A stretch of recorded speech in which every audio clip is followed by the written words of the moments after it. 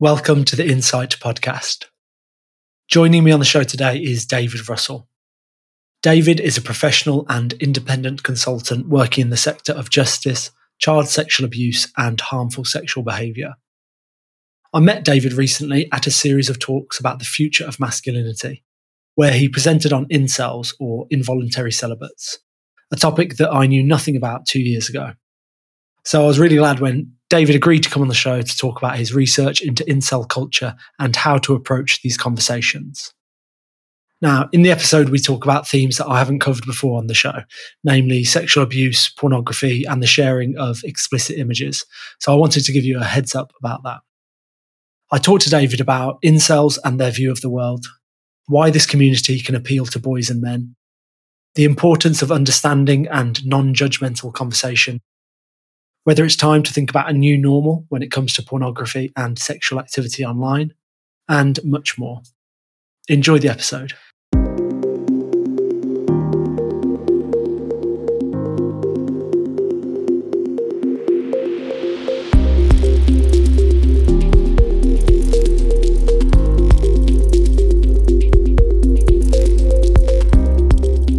David, what's an incel? So I think this is the first point to mention is in terms of the kind of term incel is something that's come up quite a lot recently in terms of the media and seems to be something that's been talked about a lot. But I think actually the thing that's really interesting is it's not a new kind of phenomenon. You know, this is something that's been around for a while, kind of the early 90s. And incel is the kind of abbreviated term for an involuntary celibate. And with that term, you know, really takes a number of different routes and different kind of avenues. It's a predominantly online kind of subculture.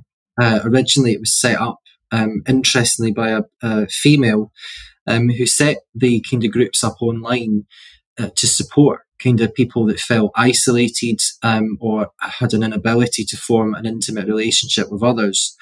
But really quickly, that kind of accelerated and became quite dominated by men, and particularly men with quite harmful views and perspectives of women, and that really grew kind of significantly.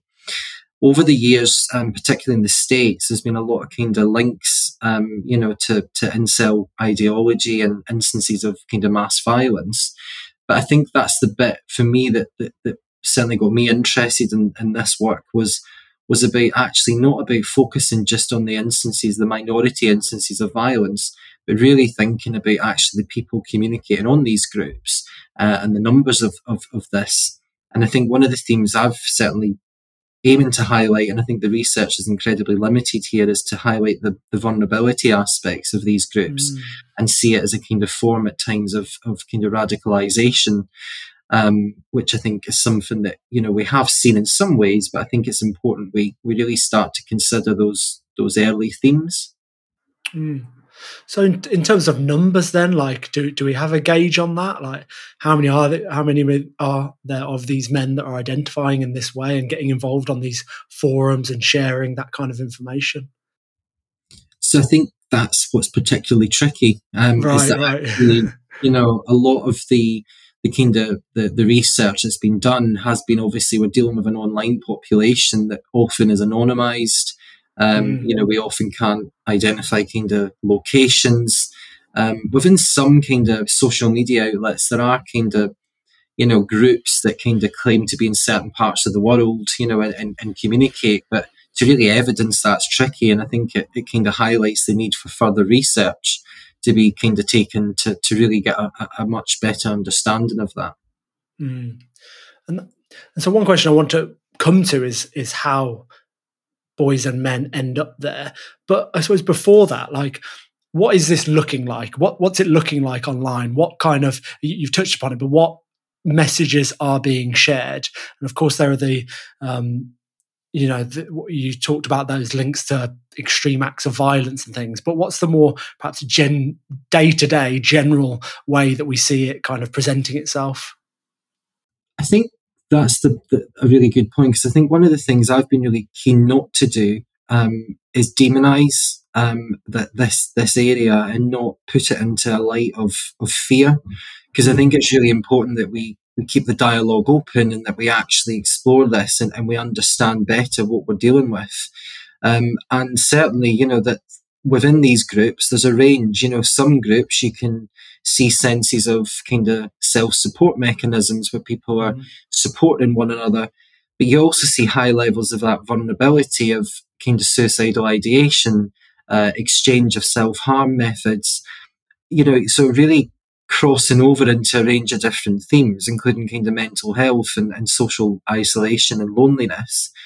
And then we get the kind of other forums that are much more extreme that graphically describe, the kind of hatred towards women, sexually active and conventionally attractive men, and I think these themes such as kind of almost normalizing rape, sexual assault, acts of violence, and showing kind of a retribution to society, so seeing these instances as punishment to society and almost glorifying that. So I think, that there's a real spectrum here to consider. It's not a kind of one angle, really. Yeah, yeah. And I had Rob Lawson on the show, who who talked about the manosphere and the red pill community. And so is there a lot of crossover here with that? Yeah, I mean, I think the kind of pill terminology can become quite complex, I think, because I think we hear it in so many different ways. I think when we describe blue pill and black pill, I think these are things that we absolutely kind of often more so associate with incel groups. And I think although red pill, for example, does fall into some of these belief systems, red pill's also something that's really crossed over. So even thinking of some of the systems, so the narrative of the Matrix, which, for example, Andrew Tate will describe in terms of the Matrix, which obviously comes from the 90s film, The Matrix, where we take the red pill to see the world for what it truly is, opposed to the blue pill that allows us to live in this, belief that everything's great, and actually there's an underlying motive quite linked to conspiracy theory, really. The kind of red pill theme, as well comes up with a lot of kind of strong kind of far right groups and kind of men's rights groups, where we kind of see what sometimes is described as kind of traditional forms of masculinity, which ultimately most of us would describe at times as harmful and detrimental. So I think there is a real link there, and I think sometimes those can become quite confusing, Yeah. So what is the black pill? Because I lose track of all the different pills. Black pill's the one that's often kind of associated within kind of incel belief, and really the kind of key message is someone that believes in that black pill system often describes a feeling of, there's no fixing society. Society's broken, and also there's no ability to achieve success. So it's based a lot on kind of what they believe is their own conventional attractiveness, that they haven't potentially maybe got, or also themes that the people that are, for example, blue pilled will be successful and kind of control the systems around the world.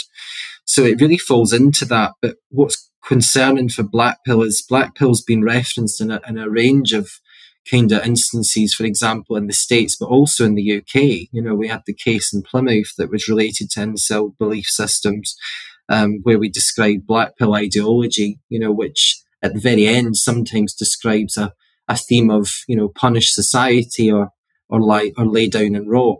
So really supporting that kind of suicide, kind of suicidal ideation approach to actually there's no ability to succeed or go on, really. So but I think what we've done is we've looked at this and I think we as a society glorify violence, and I think violence seems to bring a level of attractiveness in the media. It's what sells, and I think that worries me on its own. But I think for me what's interesting is, and the bit I've always been really aware of, is when you look at these narratives that people are exchanging online that are alongside belief systems such as black pill, I can't help but seeing the vulnerability aspects that often have been missed.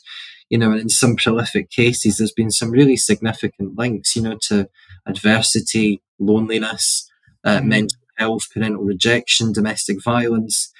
where we, and we often talk about these in arrangement kind of children and services, children's protection services will often describe these as impacting someone's choices in life and impacting, potentially behaviour in children. And I think there's something in that too that we can't ignore here, as those symptoms almost of vulnerability as well. Mm. And so, yeah, could we talk a bit more about that, like how boys and men end up here? Because I guess I've listened and watched and tried to read about this topic, and my very basic general understanding, and in thinking about how boys and men are struggling at the moment in terms of perhaps a lack of community and a lack of role models. And I suppose there's a whole other thing, a whole longer list that could come under that. And then after that, you kind of understand the appeal of certain communities, because if there are groups or a particular individual that is coming out and saying, kind of embrace your kind of lone wolf side, perhaps, and you don't need anyone else, you don't need women, and that the aspects of self-development, getting into the gym and working hard and focusing on your business perhaps and earning lots of money, that kind of thing. Is that a basic understanding? What else can you say to that? Like how boys are ending up here? Like where are they coming from, and what is it about the appeal of these forums and individuals that's going on? I think it's important when we start to describe some of these themes. I think it's sometimes we tend to label. We tend to go straight to labels. So incel, for example, we probably are guilty of it in terms of labeling this as a thing. But actually, I think the minute I've kind of started looking into this, the first thing I think about is basic psychosexual development. So actually, the impact of gender role modeling, in younger years, and actually being informed about what it is to be male, I think, first of all. And the other part is, that aspect of masculinity. What does that word actually mean, to young people now? And actually in certain young people that I've worked with over the years, you can see the different experiences from, being at home with family members, male family members who masculinity, they see that as a very narrow concept. And if you don't fall into that category very strictly, there's nothing else. You can't possibly be a man if you don't fall into these groups.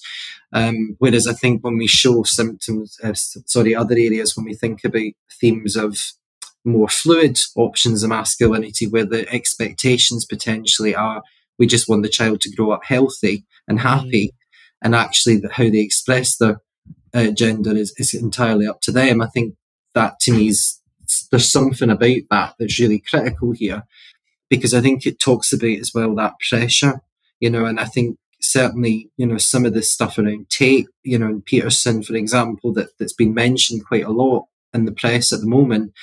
I think it does highlight just the expectations and also the pressure, that, for example, social media puts on young people and etc. around the visual expectations of what it is to be an attractive male, and actually what that looks like.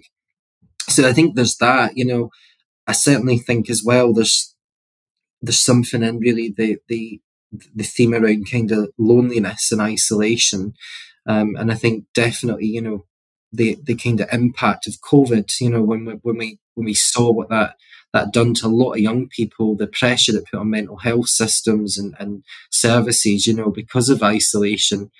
I think it's something that we've seen in this world for quite a bit of time, and actually the damage that can have of having that limited social interaction. And sometimes for young people to go online on these forums, you could actually maybe talk about anything. It's just actually someone's talking. And I think that's the bit as well. We can't assume everybody that goes onto these forums wants to become part of this subculture or become incel. I think that would be really naive of us. I think what we have to acknowledge is that people potentially at times of that isolation are looking for any form of communication and any form of interaction with others. So I think, there's a number of themes we have to keep in mind. Right. So you think if it's not an incel group, it could be any other group that they could have been attracted towards. It's just that community aspect. I think there's bits of that. I mean, I think Right. obviously there's potentially elements. I think there's a sense of, for example, a young male that doesn't feel conventionally attractive. Potentially, you could almost understand, where that mixture of frustration, isolation, how that could lead someone into exploring initially these forums. And that might be innocently, that might be to seek support, to understand, well, how can I become attractive? How can I become what society tells me to become? And I think it's the same with sex education. When we think about children and young people that get the source of education through pornography, for example, we know the harm and the detriment and the inaccurate messages that can give. So it's almost, I think that's why it does fit in with some of that stuff, like I say, around kind of basic psychosexual development and kind of ties in with that relationship sexual health model. Mm-hmm. We hear a lot about the YouTube algorithm and the Instagram algorithm, these different things that you kind of show one video, you watch one video that perhaps isn't that extreme to begin with. It's kind of just appealing to that one little side of things. Yeah, how to be more attractive, or how do I get bigger in the gym, or something like that. But Yeah. then the algorithms got you, and then kind of slowly starts feeding you more aggressive and more extreme views. How much do you think that plays a role? Is that something you've looked into, that you understand? Yeah, I think, probably more so in terms of pornography, I think has been something Right. that's in my kind of career is that I've saw is those algorithms and actually how, someone can innocently go on to look for sexual content and then actually really quickly be exposed within a short period of time to content that they potentially would never have had the knowledge base to search for, but Mm. actually they've been visually exposed to it really, really quickly. And I think it's similar when we think of this stuff. Even thinking of TikTok, for example, that when you think of we talk of a kind of thing around sexual informants. So things that we see that informs us about our identity, our body, our need, our urge, and our attraction.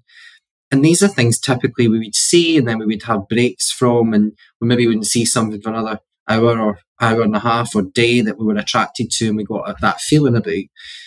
When you think of these things within TikTok, for example, it's repetitive messaging. So very, very quickly, someone can be exposed to a high level of content. And if that content is set to a particular theme, eventually it's going to reinforce, isn't it? And I Yeah. think there's something about that. And I think even, for example, things such as mainstream, things like Love Island, is one that comes up quite a lot when we think of actually to be successful and to be sexually or intimately successful, we have to look like that. And I think it's those strong messages, I think sometimes it can be really problematic. Yeah, a completely unrealistic view of how men and women can look all the time, 24 hours a day, 7 days a Exactly. week. Yeah.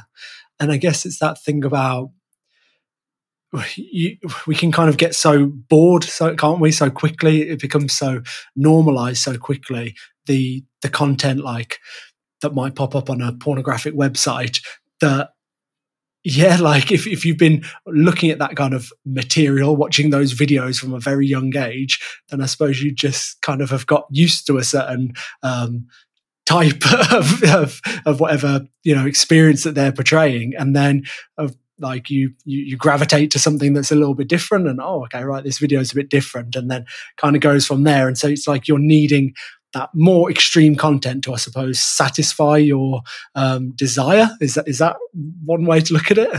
Yeah, and I think on the other bit is that doesn't define someone's sexual identity. I think Right. that's the other piece that's important, is that actually the visualization of the material that potentially in real time or physical contact sexual Mm. experiences, someone potentially wouldn't feel the same way they do about that as they do when they see it online. So you can see people becoming sexually attracted and sexually engaged in visual stuff online that actually doesn't define their sexual identity or attraction in kind of physical terms. So I think it's important, but it's similar to that with incel groups. The content that's exchanged, not everybody potentially on those groups will have those beliefs, but that engaging in those conversations and actually, which are predominantly supported, you can see why these messages sometimes can become obscured. Mm-hmm. I'm just thinking back to what we were talking about, but life was so much simpler, wasn't it? 200 years ago, maybe if you were in a small town or village, you knew everyone, and the prettiest girl in the village was the prettiest girl in the village. The most handsome man in the village was the most handsome man. And like now, though, we've got all these options of what we could look like and how we could have augmented our body, and just have to get on a dating app and be swiping through all these other options. It's just, it's tough out there, isn't it?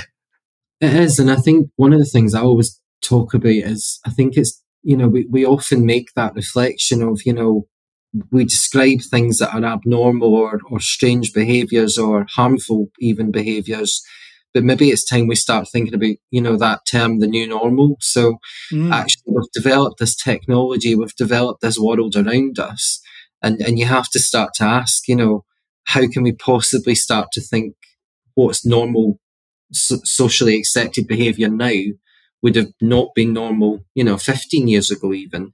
So I think it's about that in terms of how we start to make that shift, and how we start to change the way it works. Yeah, I'm getting a sense of like a really broad and balanced view that you have on these topics, David. I don't know what it is, but it's kind of like some of the things you already mentioned about how we approach the conversation with people that are in incel forums, and that what you've just said about like understanding that perhaps our sexual behaviors and sexual desires have evolved over time, and now we're in a new normal. So I don't know. I'm wondering where that could take us now, but I find that really interesting. Just that you've got that understanding, and so I don't know what is the new normal then, and like, I don't know what's the new normal. I think I wish I had the answer to that. I think I do. I think what I would say is I think that when we think about these different forms of interaction. So, for example, flirtation. Flirtation would have typically taken place in real terms, in terms of physical examples. We would have had that, experience between two people. I think now we don't have that. We know that even within adult populations, yes, there is elements of it, obviously, but I think predominantly a lot of flirtation's done online. Yeah. But when you think of the way the law is set, when we start to think about, we give children devices to learn on, we give children devices practically to sit exams on, we put all their trust and all our trust into technology, but we still think it's illegal for children to sexually communicate with each other online. Now, I think that is obviously not without its controversies and its issues, but when we think about COVID, for example, we have children who are at the height of sexual development, they're at their prime and they're wanting to engage with each other. It was a no-brainer to me that we were going to see an increase in sexual communication between peers online, because actually, where else was that behaviour going? So I think if we're asking them to put a lot of their social behaviours online, I don't understand why we struggle to see the concept of, well, some of those social behaviours feed into the sexual behaviours, which ultimately we've said it's okay to do online. So I think, we do have to really think about the wider messages that we're giving young people, and I think that's something for me that within that term, and I don't know if it's a new normal, and I'm not saying for a minute it's right, and I'm also not saying I like it, because I don't, but I think, how long are we going to fight against it, opposed to actually how are we going to engage with young people and engage with technology in productive ways, and make sure we're keeping children safe, Yeah. Yeah, I understand. And yeah, I guess that if someone's listening, perhaps a parent of a teenager might be thinking, yeah, well, how can they might not like the thought of that, but understand at the same time that maybe teenagers are going to engage in that. And so how would you keep them safe, and how would you make sure it's appropriate, and where do you set the boundaries? And I suppose this links as well to pornography use as well, like what is acceptable, what is normal, what's okay, and when does it then actually border into something that can be more harmful for yourself and others? It's so complex, isn't it?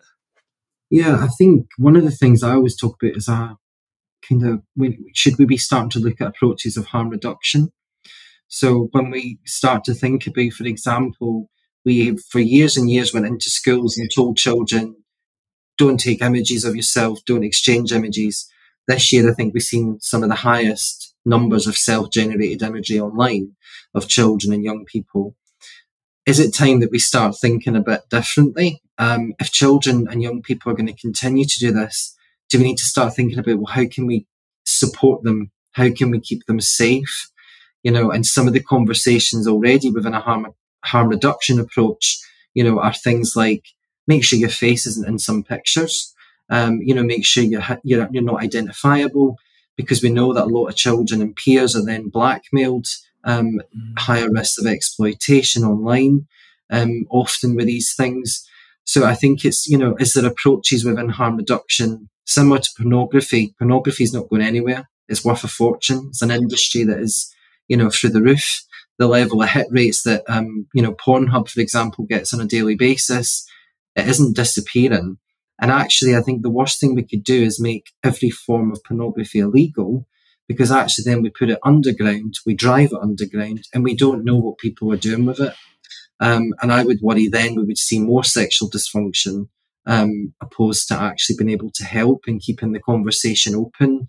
Because I think that's the important piece as well, is ultimately we all come from different angles. We want to keep children and young people safe. Yeah, it's interesting, because I suppose 100 years ago, the conversation around just sex before marriage was much like this, wasn't it? Like, no, we just, people were trying to stop it. Like, no, we shouldn't be doing that. All those kind of controls around it. But then once we kind of accepted that might be happening, and people might be having, of course, hopefully age appropriate, safe, consensual sex, all of that. But we understand that that's going on. So now we go into schools and teach them about how to have sex and what consent means and all those things. So it's not like we're saying you shouldn't be doing this. We're saying this is how to do it safely and in an appropriate manner. And so you're saying, so for some of this online world, we could apply those same rules to that as well. Yeah, I think so. And I think it's about I think it's about putting the emotion into it, because I think sometimes, when we go in and we wave the finger and we talk about these things, we don't realize just how emotional technology is to a young person's life. You only have to take a phone off a young person. I've got nieces and nephews, and I think, if you can see how much they depend at times on these devices, which is the bit I hate. I can't stand it in terms of how much they need these things. But ultimately, it's something that is really emotive and it's emotional. So we have to put the emotion into the education as well around the use of technology, and really think about, for example, like we've mentioned, those instances of viewing pornography. Various studies have been done that have shown young people by, kind of 14 years old have seen a high level of pornographic material.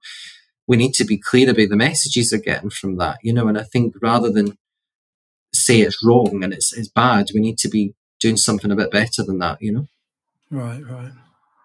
Interesting. So the conversation has kind of gone in a direction I don't think either of us expected, did we? But that's absolutely fine. And I mean, it's great that I get to hear a viewpoint that I hadn't even considered in terms of this topic. So I really appreciate that. If we did bring it back to incels, which is where we first started off the conversation, I don't know, is perhaps there anything that we haven't covered so far in terms of that community? Because I think we've talked about how people might end up there. I do want to ask you what to do, if you start noticing these more extreme behaviors in a friend or family member. But I don't know, is there anything that you think that we haven't covered in this area that you'd like to share, perhaps from your own research, from other people that you know? I think it's just, again, really important to reiterate that it is so under-researched. I think there's elements that are researched in Incel, and there's some fantastic kind of publications. You'll be aware of Laura Bates, who did, the book Men Who Hate Women, again, really looked at this in quite a magnified way, and it was fascinating. And I really admire Laura Bates in terms of one of the themes that she highlighted was around the vulnerability.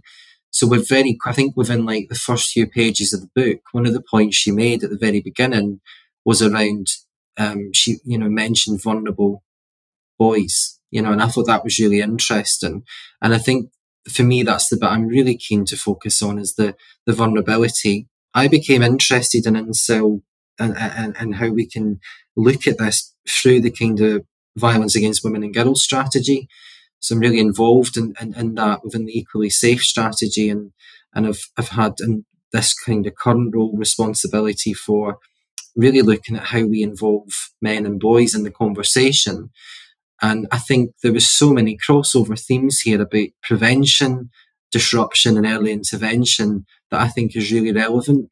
And I think it's important we don't just focus on those minority groups that commit acts of mass violence, but we think of the harm that these groups are doing as a collective with some of the narratives and the conversations they have.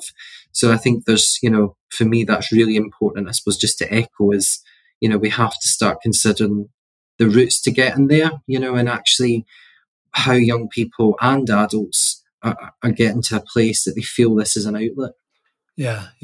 So understanding that vulnerability, and it's refreshing to hear someone that is saying, I don't have all the answers. There needs to be more research. We're not quite sure how to approach this yet. We need to do more work instead of what we see a lot of online, which is, this is how we should deal with this problem. This is what we need to put in place. Whereas actually it's like, right, we need more understanding here, and we need more dialogue. And I suppose is there parallels with kind of with drug abuse and things like that? People, we can't be so quick to blame someone that is addicted to drugs. Who knows what they had growing up? Who knows what they were exposed to? Who knows why it is that they are addicted to drugs? Like, it's a complex topic, and we shouldn't be so quick to judge people, should we? Yeah, I think even, I've done a lot of work within kind of harmful sexual behaviour, and a lot of my practice has been in that world. And one of the things I used to always go on about is the harmful sexual behaviour is one part of the person, it's one part of that young person.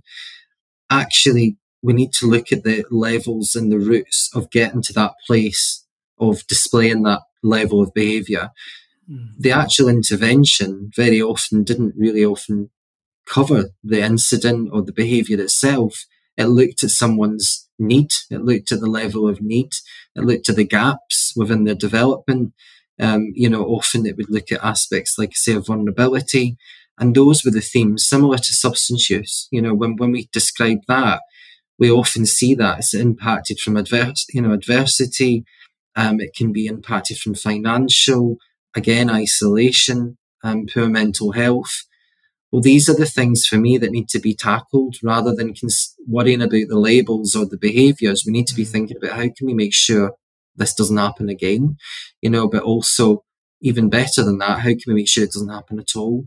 So, when we see these things like young people that are isolated, we should be thinking about, well, what can we put in place, to help them? Because sometimes I think young people that are quiet and isolated, I think sometimes get ignored, because I think sometimes we think they are resilient.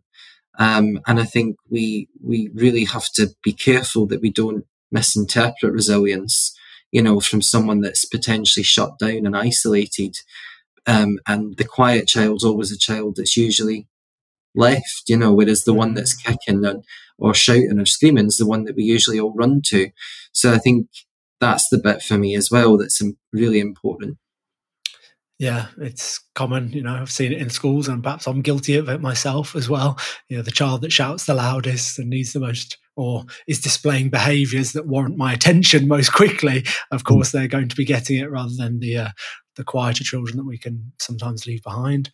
And yeah, that vulnerability, like we've said, and there's what I've really disliked in the past year was the kind of the rise of certain figures, and how we saw assemblies being put on in schools, and it's from what I saw on Twitter or X, it's kind of this message around, we need to teach boys how wrong this is. Like, this is toxic masculinity and things like that. And it was kind of like, where's the why? Where's the why? Why is no one asking why these figures are appealing to people? Why is no one asking why that kind of version of masculinity is appealing to the boys? Because there's a reason, isn't there? So that's what we need to get down to. That's what we need to find out. But you've already talked about that. So maybe we could talk about like what might we do if we notice some kind of more extreme viewpoints or more extreme behaviors, perhaps in a friend or a family member or something like that.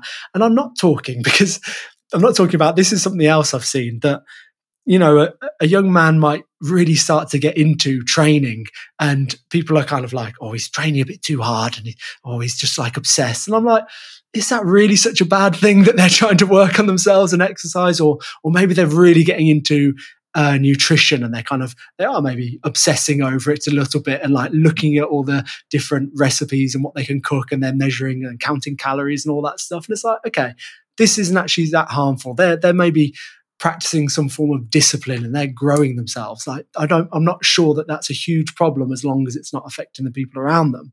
But I suppose what I'm talking about is, if we're noticing someone that is displaying something that is more extreme, or maybe hanging around with or watching content that is more extreme, how might we approach those conversations?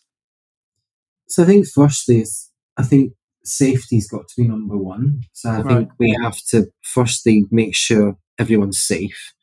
And that includes that person, their own safety, but also includes, the safety and risk to others.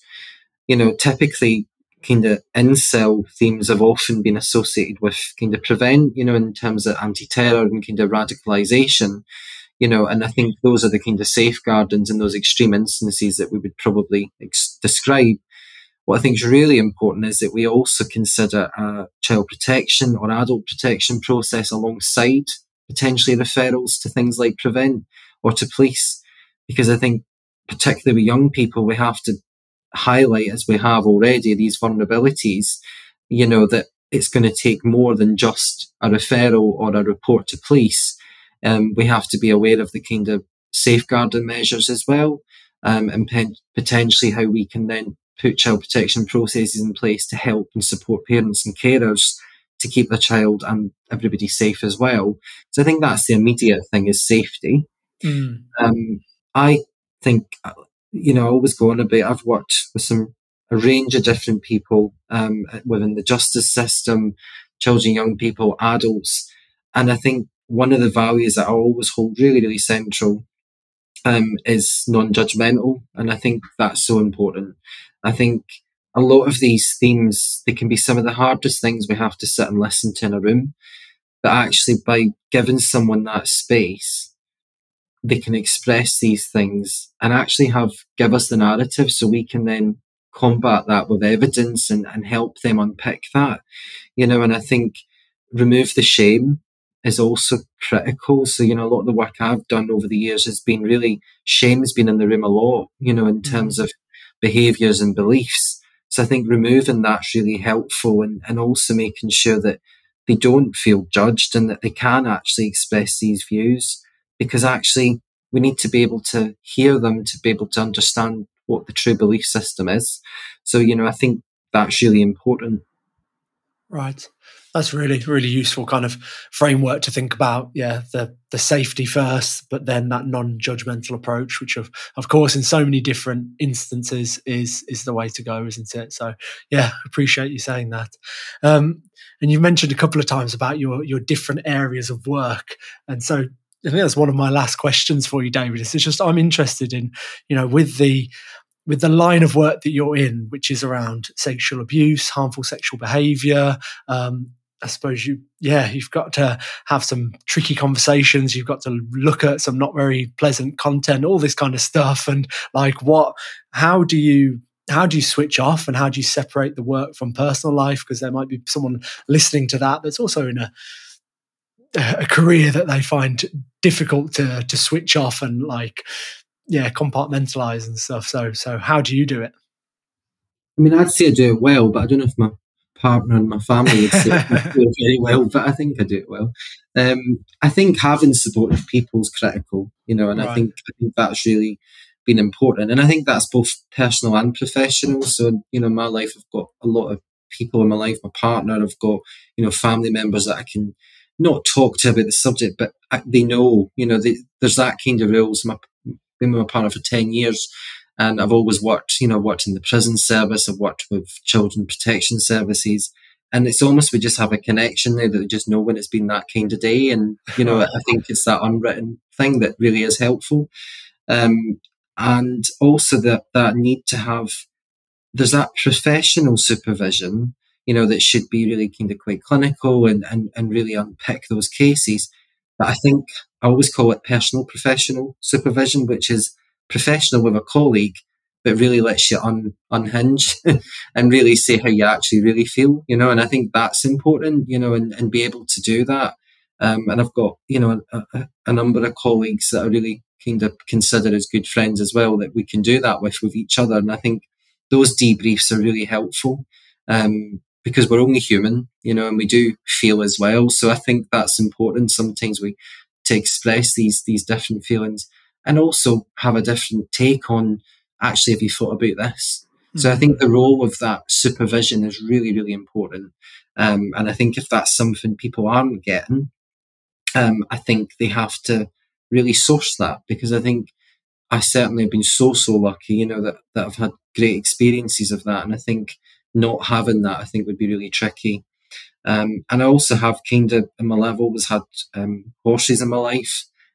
So I've got a number of horses that we compete through the summer. And we do a lot of, work with across the county shows, which is something that just allows me to kind of switch off and use a different bit of my brain, which is nice as well. Yeah. Oh, interesting. I didn't know that. But yeah, that one colleague at a friend, just one, it can be invaluable, can't it?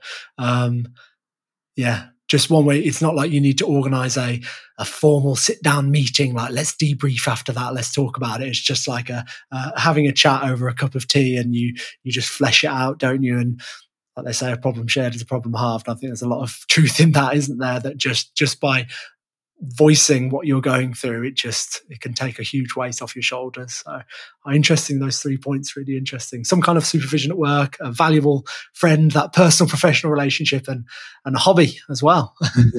Yeah. Right, so there are 3 questions I ask every guest at the end of an episode. They can be kind of quite quick fire, they can be short answers. The first one is, what's one lesson you wish you'd have been taught when you were younger? So this one for me is, I think I wish I had known at the time there was alternative routes to education and careers. So at school, I wasn't particularly academic. I wasn't interested in school. I didn't like school. And I left school quite quickly when I could.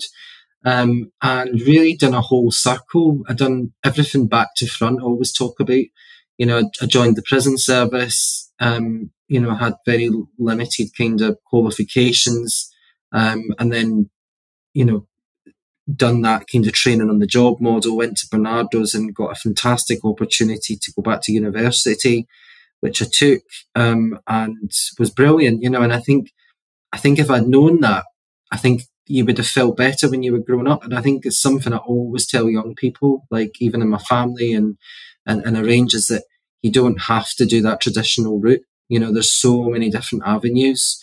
And I think the life experience I picked up doing that route was really beneficial to the career I'm in now. It really helped. So that's my thing. And is there a habit that you've perhaps introduced to your life, or just something that you do every day or every week that you'd swear by, that makes you feel good, and could maybe other people listening might think, oh, I could add that to my day as well, and that could make me feel great too? I think I've got a number of habits. I don't know how many of them are good ones. But, I think there's a few. I mean, I think certainly for me, that, as I mentioned, the horses, is a real outlet for me.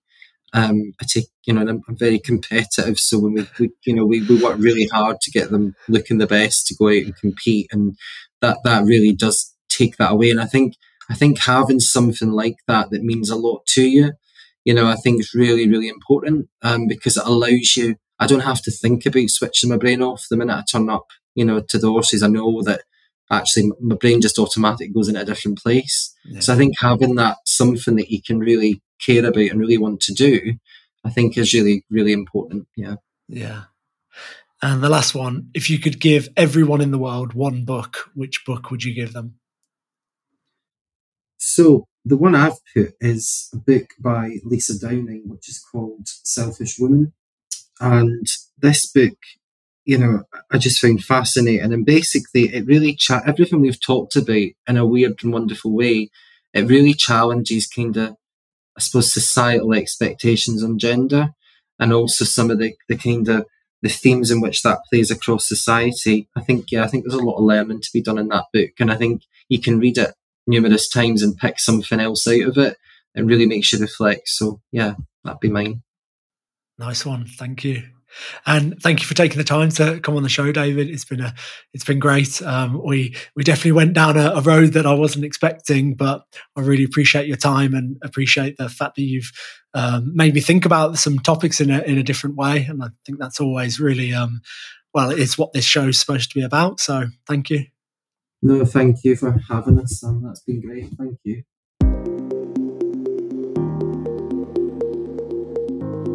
Right, thank you all for tuning in. I really hope you found my conversation with David insightful.